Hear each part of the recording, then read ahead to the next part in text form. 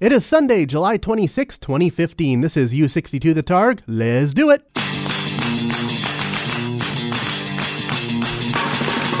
As we say in the radio business, if you put that on the radio, people will listen to it. All right, here it comes. Anyone who isn't dead or from another plane of existence would do well to cover their ears right about now. Live on a little tiny microchip deep inside some electronics. Broadcasting to the world through the miracle of the internet. Ladies and gentlemen, this is U62 The Targ. Now your host, a man with a lifelong dream of getting paid to do this, Mark Pappas. On this week's show, my thoughts on Ant-Man, the history of the special edition, and my fascination with Charlie Brown cartoons. It's episode 8.16, all stuffed up. So sit back, relax, grab yourself some warm root beer and a towel that's oh so fluffy. U62 The Targ, you're in for something special. Enjoy the show. Good evening, ladies and gentlemen. Mark Kappas here. Welcome to this week's episode of The Targ. Been another long day for me, but you know what? It was the fun kind of day because I went into the city. I was still flush with birthday cash, so I wanted to spend a little bit of that. And also, I went to see Ant-Man. You know me, I'm a sucker for superhero films, so of course Ant-Man was next on my agenda to go see this summer. Ant-Man was pretty cool. I mean, we know online how it had the very troubled production. Just 2 weeks before they started filming last year, Edgar Wright, the original director, the man who'd been shepherding this project since Marvel was founded way back in 2006, he decided to quit the project. So they had to bring in a new director, quickly kind of cobble together a new movie, and it's out now, and I kind of enjoyed it. I mean, it's real fun. I mean, with the shrinking superpowers, they do some very interesting things for combat. You know, in the climax, suddenly a ping pong paddle becomes a lethal weapon when you're only as big as an ant. And I'm sure you've seen in the trailers the fight atop Thomas the Tank Engine going around a children's playroom. When you see that entire sequence in context, it is funny, hilarious, and a very creative action sequence.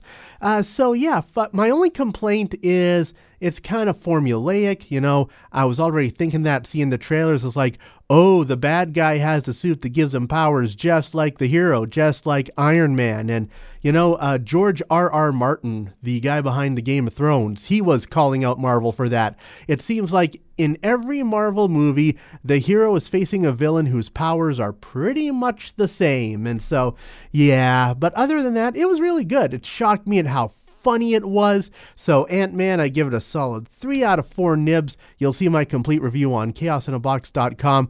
Oh, probably the day after this podcast goes up. So what else did I do in the city? Well, I'm kind of hating myself right now because I spent too much money on action figures.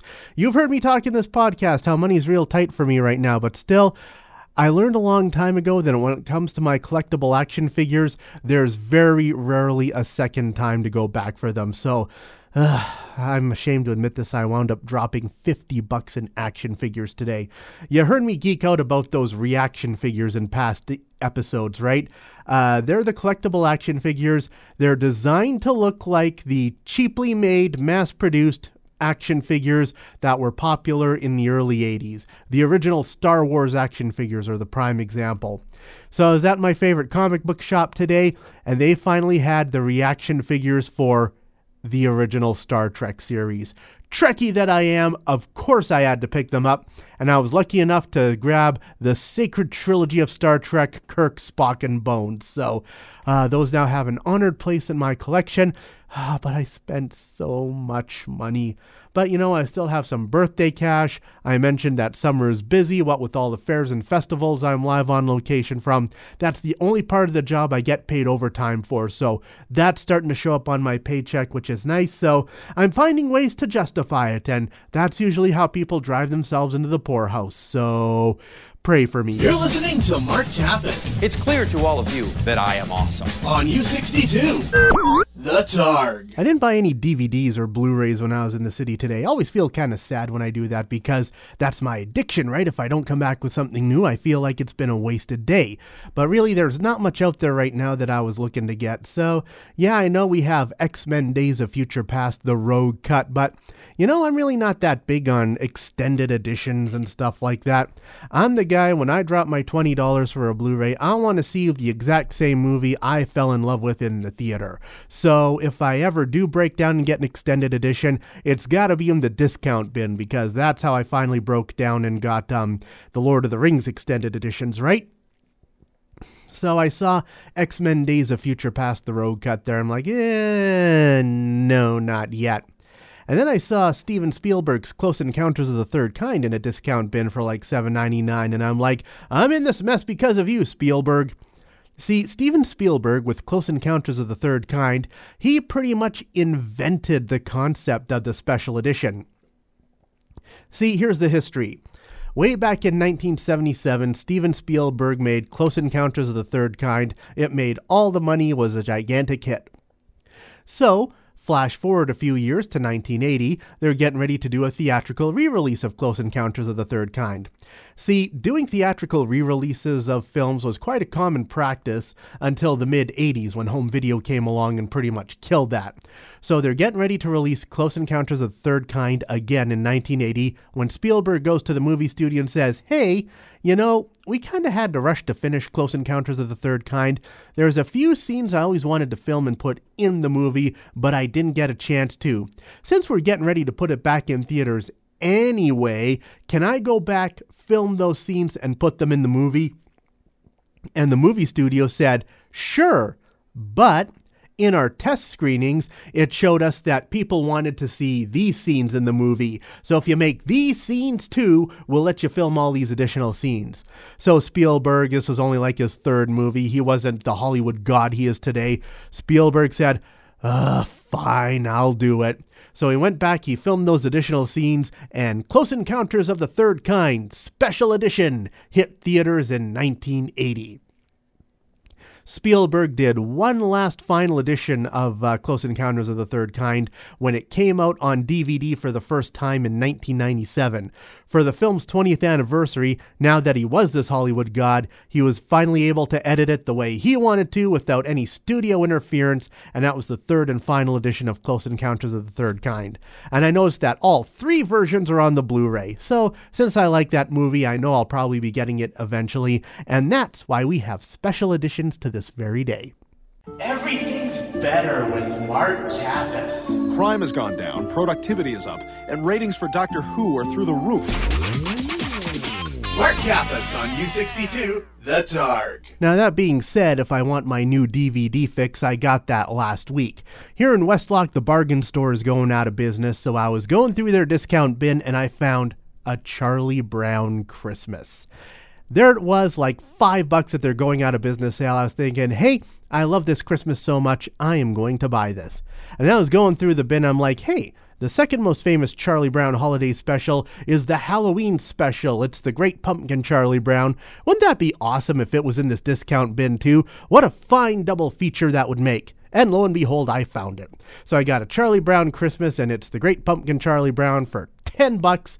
So awesome.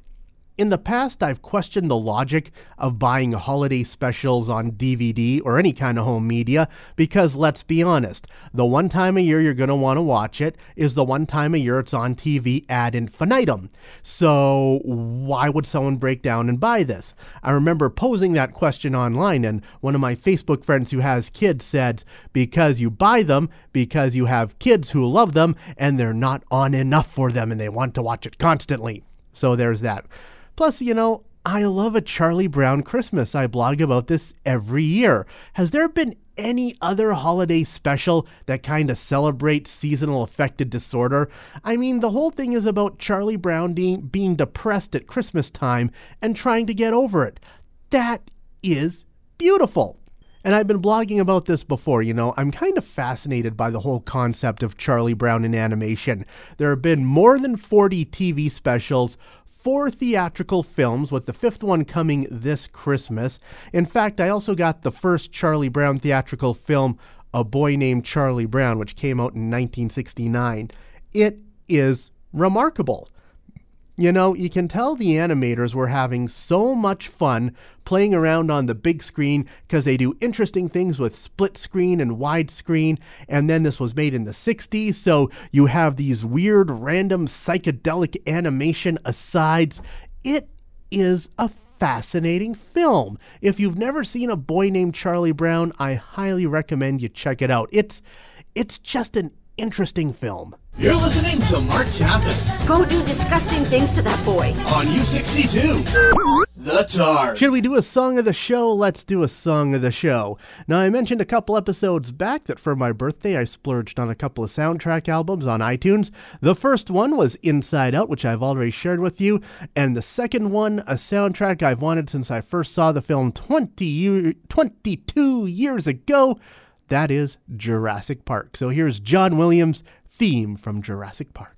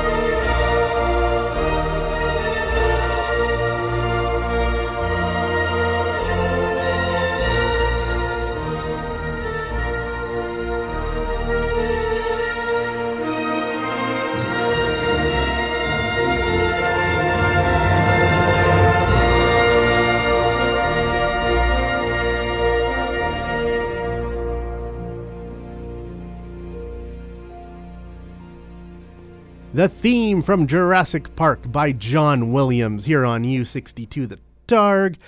So yeah, I guess that was the big movie news of this past week because Jurassic World made all the money. It has beaten Avengers Age of Ultron to be the number 3 movie of all time. It has just set the record for the film to make $1 billion the quickest, so of course we're getting a sequel. Jurassic World 2, or would it be Jurassic Park 5, is going to be coming along in 2018. Chris Pratt and Bryce Dallas Howard are already signed on to return, so yeah, I wonder where they can go from here because... let's be honest, Jurassic Park, they got a formula, they stick to it. They're on the island, the dinosaurs get loose, they got to escape from the dinosaurs. So I sure hope they figure out something new and interesting to do with the dinosaurs. That's why I love Jurassic World so much, because they were actively trying to find new things to do, and for the most part, it was fantastic. This has been a pretty good movie summer. A pretty good summer for movies, movie-wise. Ugh. I'm having a real tough time talking right now. I've been fighting a cold for the past couple of weeks.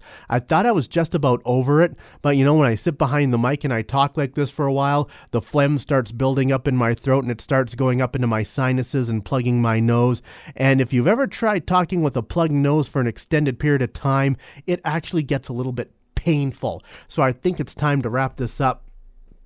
And in fact, I'm looking at the calendar here. You know, I think next week might be my season finale. I've mentioned before how summer is a super busy time because of all the live on locations from festivals I do on the weekends. Well, August is where it all hits the fan for me. That's where the vast majority of them happen. So I think I'll be taking August off to focus on my day job, which means I'll be taking the podcast off. So I'm going to call it next week, season finale of U62 The Targ. I'm Mark Kappas. This has been The Targ. I will see you next week. And this brings us to the end of another exciting episode of The Targ. Don't forget you can download a new episode of The Targ every week at chaosinabox.com. The Targ is written and produced by Mark Kappas under the watchful eye of 42 Star Wars action figures. The Targ is a Chaos in a Box production.